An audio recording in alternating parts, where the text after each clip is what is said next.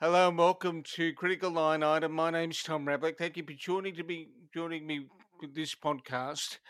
One of the things that is some listeners may be aware of that I did write a book on the Banking Royal Commission, and I looked intensely at the banks. The book's called Vulture City: How a Bank has got away with swindles. So you can see those details on the podcast website. But some of the issues that are left outstanding is how employees of banks have felt in having to sell products that they may not have felt comfortable doing. Now, this goes into the area of ethical conduct and the management of KPIs within financial institutions. An organisation that's at the forefront of dealing with issues on behalf of the banks is the banking staff, is the Financial Services Union. They've recently released a study that looks at the thorny area of ethical issues and how bank staff feel when certain KPIs are imposed on them that may not necessarily be reflected in organisational codes of conduct that are written down, that are available on websites and elsewhere. Joining me today is Julia Angrisano, who is the National Secretary of the FSU. She'll be talking to us about that research report and how the FSU is grappling with these issues at the current time. Julia, thanks for hanging out with me today. Thanks, Tommy. Nice to be with you. Now, the, you've released a report. It's actually called Justice Tempered, which is a play on the evidence given by the CBA's Chief Executive Officer Matt Comyn during the Royal Commission. Why did you undertake this study? We thought this was an important study to undertake. Really, what we wanted to do is, as you said, the Banking Royal Commission was an important moment. We've been calling for the Commission for probably about 2 years as a national union because we could see the first-hand effects that the culture and the practices across the banking sector was having, of course, directly on our members, those workers on the front line. We could see the impact it was having on them because they every day would be working in an environment where they were pitted, having to make decisions against their own good judgment, their own ethics, their own understanding of what was right in terms of what the customer needed. But they were making decisions which were being pushed because of the stress and the pressures that they were facing from their management up above. So effectively, each of their decisions every day was a decision about whether or not they were going to do something that was in the customer's best interest, or was it what they thought was what was needed in order to achieve the sale. And achieving the sale meant that your life was easier because you didn't get the pressure from your manager. And indeed, achieving the sale and selling the product meant that you probably were not going to be faced with a performance plan, which could ultimately lead to the termination of your job. So every day, our members were confronted with those types of pressures. And unfortunately, for some of them, managerial practices, which became very toxic in the workplace. Leaderboards that would name and shame workers who weren't selling enough product. And our members would often report to us that it just feels like we're flogging for the sake of flogging because we need to achieve the outcomes that the bank needs, which are obviously sales and metric focused, not necessarily doing what I believe to be in the interest of the customer or knowing what the customer needs are. I'm actually, in some cases, selling them products that I know that they can't afford, or that they are products that actually they can never actually access, which is the product that we're talking about in the Commonwealth Bank when Matt Comyn says, and it was a moment in the Royal Commission that everybody recalls pretty closely because those notes that are put up as evidence in the Royal Commission where he's trying to raise up above with his then CEO Ian Narev, where he says we're selling this product which was CCI, an insurance product for those people who were getting credit cards. We know that most of the people that we're targeting actually can never claim on this. And that's when he was told by the then CEO to temper his sense of justice. And for us, that was a real moment in time that was perhaps shocking for others who were listening in to the Royal Commission, But wasn't that surprising to us, because we knew members who were selling that product who were feeling the intense pressure and that conflict of interest, the jarring of their own ethics to sell a product to a customer who they knew couldn't afford it, didn't need it, and indeed could never claim against that particular product, but they had to do it because that's what the bank was pushing at the time. So this report was important for us because we wanted to make sure that the voice of workers and the issues that they were facing and have been facing actually was recognised. And I think this report does that in a way that clearly exposes the conflict of interest and the way in which workers are pitted against customers every day in the finance sector. One of the interesting things in the report that I noted when I read through it and read through the remarks of the people who were part of the focus group was the difference between what is written down as a code of conduct or organisational value and the practice that an organisation undertook. What are you mentioned earlier that there were leaderboards in some organisations.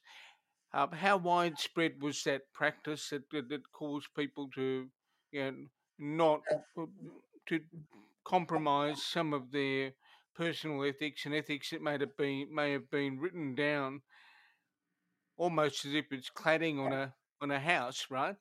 Mm. Um, how how widespread was that practice of leaderboards where people were being pressured publicly? That was a widespread practice used across every one of the big four banks. And so, just to give the listener some idea of what we're talking about, a big whiteboard in the office somewhere that ranks you against your peers. And if you're not selling enough product, you're in red. And if you are selling enough, then you're in green. And that would be the board that would stand, that the manager would stand in front of every morning.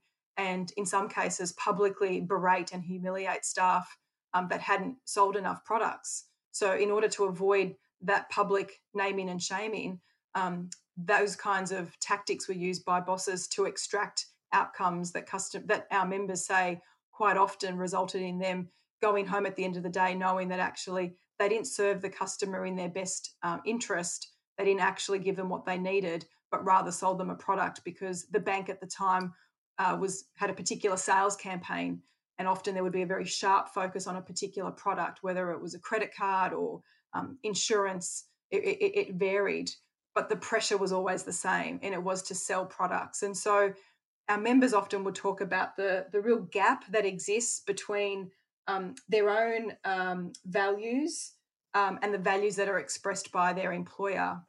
Banks have excellent mission statements in terms of why they exist. And if you read them, you would think that that was the perfect utopia.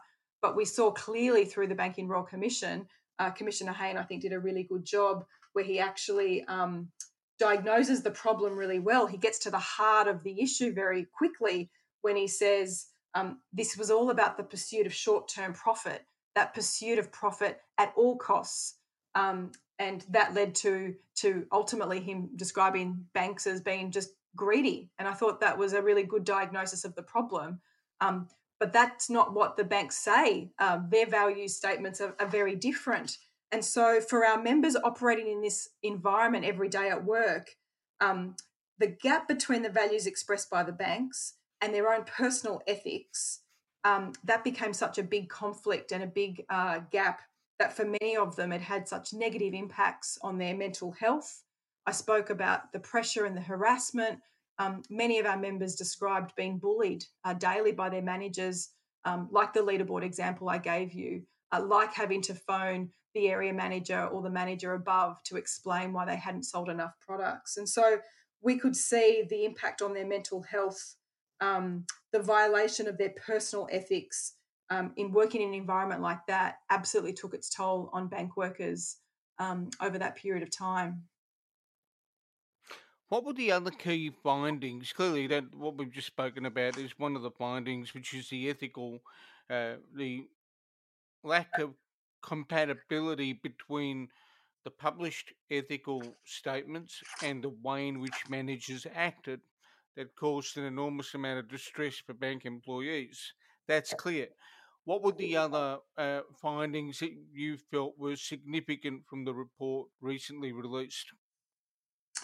I think the report does a really good job in looking at the impact. So the as I said earlier, the personal health and well-being, and that leading to, in some cases, a very significant deterioration in the mental health, or the loss of morale at work for many of our members. But also, I think what the report does is really expose the fact that bank workers don't have a voice inside their organisation. And when they were raising particular concerns about these practices, the automatic response from management above was to close that down. And you just cannot challenge. You can't raise these types of issues because this is just the way it's done. This is culture. And I think what the report does is really give a voice to workers around the need for better protections for whistleblowers. Whistleblowers, I think what we saw in the Banking Royal Commission was it was usually junior, more low-level staff that had actually identified misconduct early on, and they often struggled to elevate that at the appropriate levels. But it was those workers that are involved every day that they could clearly see that there was an ethical issue with what was occurring, that the way in which that they were being told to sell this product or go about the way in which they were doing their work, they knew that it was wrong, but their ability to speak out and I suppose blow the whistle and expose that was really restricted. And I do think that bank whistleblowers in the banking sector, by and large, have a very bad experience when they do that. We know Jeff Morris is a standout. He raised concerns of conflict and poor behaviour and misconduct in the financial planning ranks at the CBA very early on. That was such a hard thing for him to do, and we've got to make it easier for whistleblowers. We need adequate protections so that they can speak out, so that we can identify the types of concerns quickly without these issues dragging on and scandals dragging on sometimes for years.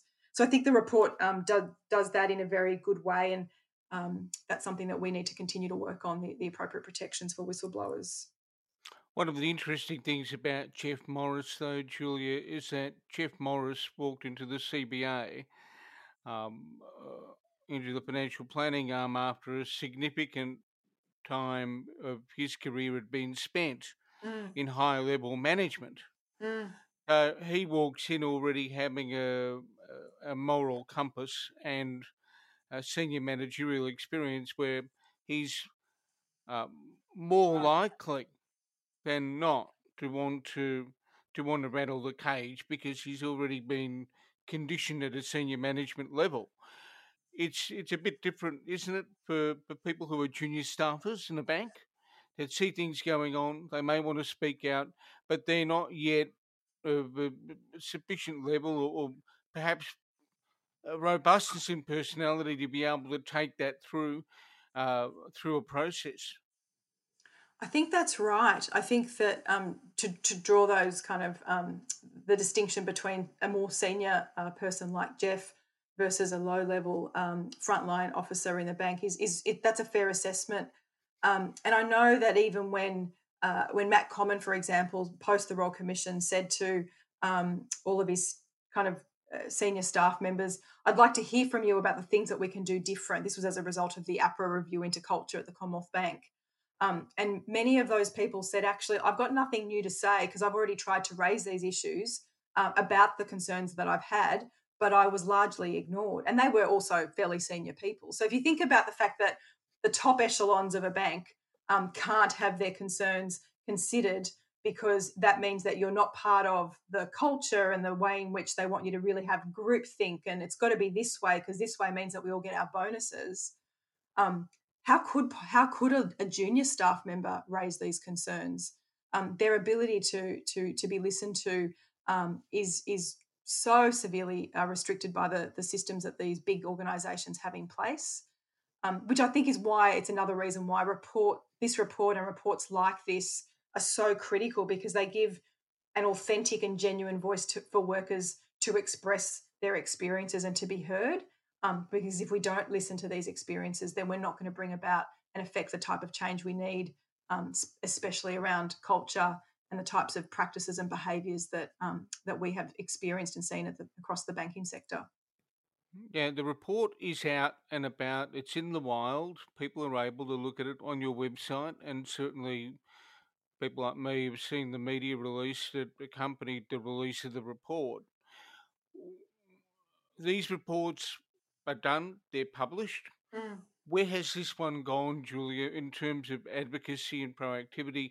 Have you forwarded on to the federal treasurer and the relevant ministers?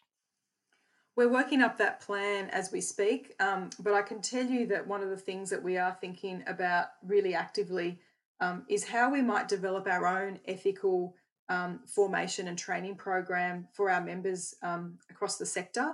Because I do think that the point you've made, we need to develop support and advocacy and a program that really encourages people to be whistleblowers, for example, and to establish that in a way that is um, safe, that they know that they're doing that through an organisation that's trusted.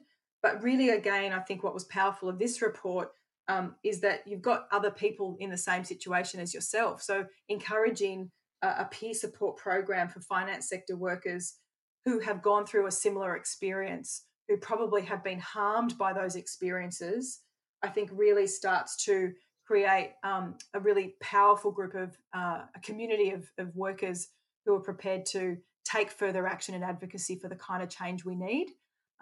So I think that there is important work that comes from this report, and we're certainly not keen for it to sit on the shelf and to attract dust. I think that there, as I mentioned, the ongoing lobbying work and advocacy work we need to secure protections for whistleblowers in the private sector. Reports like this just, I think, are really helpful in advocating for that.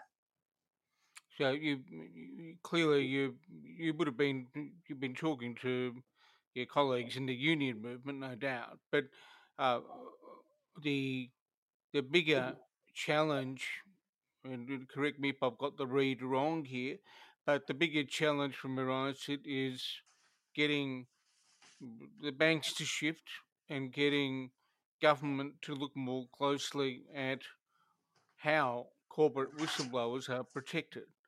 Will that be a part of the strategy going forward?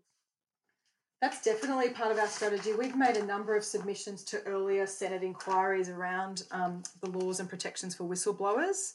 And I don't think that the laws that we have today go far enough. And so, this, of course, is an issue for our sector, but we know of other whistleblowers, as you said, across different industries who have also been treated appallingly, like lives have been ruined as a result of them seeking to speak out. So, I think that there is more work that we can be doing as a trade union movement to protect the rights of workers who speak out.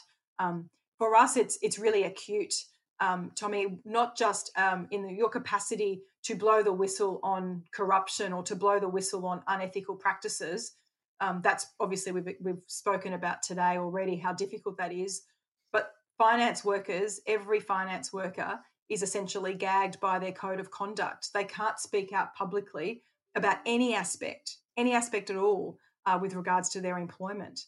So the culture of secrecy, we don't talk about what happens, starts at that at that entry point when you sign up to be an employee across the sector.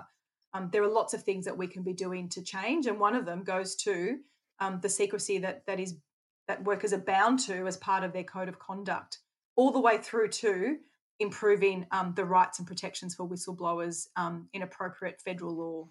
Hey, you raise a really fascinating question because if I think about the normal kind of employee contract I've seen, it is usually a non-disclosure agreement, whether it's embedded in your contract or it's separate. There's an NDA sitting there. Mm. And there would of course be some kind of enterprise agreements you've got in the financial services sector. Is that do those enterprise agreements agreements you deal with contain any leeway for people uh, to have a public interest obligation or to be given the right to have a public interest Mm. interest disclosure obligation when something like this happens.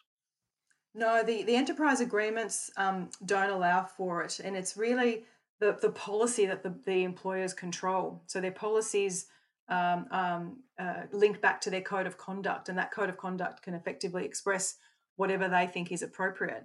And it's become a standard practice across the sector, Hmm. where the code says that you can't speak out, you can't jump on social media and make a comment about your employer. You can't even speak about things like what you're paid compared to what your peer is paid. And I mean, in our sector, in the finance sector, we have the highest gender pay gap across the economy. It sits at just over 25%. It's not acceptable for the most profitable part of the economy to have a gender pay gap in the way that it does. But a big part of it, I mean, it's complex.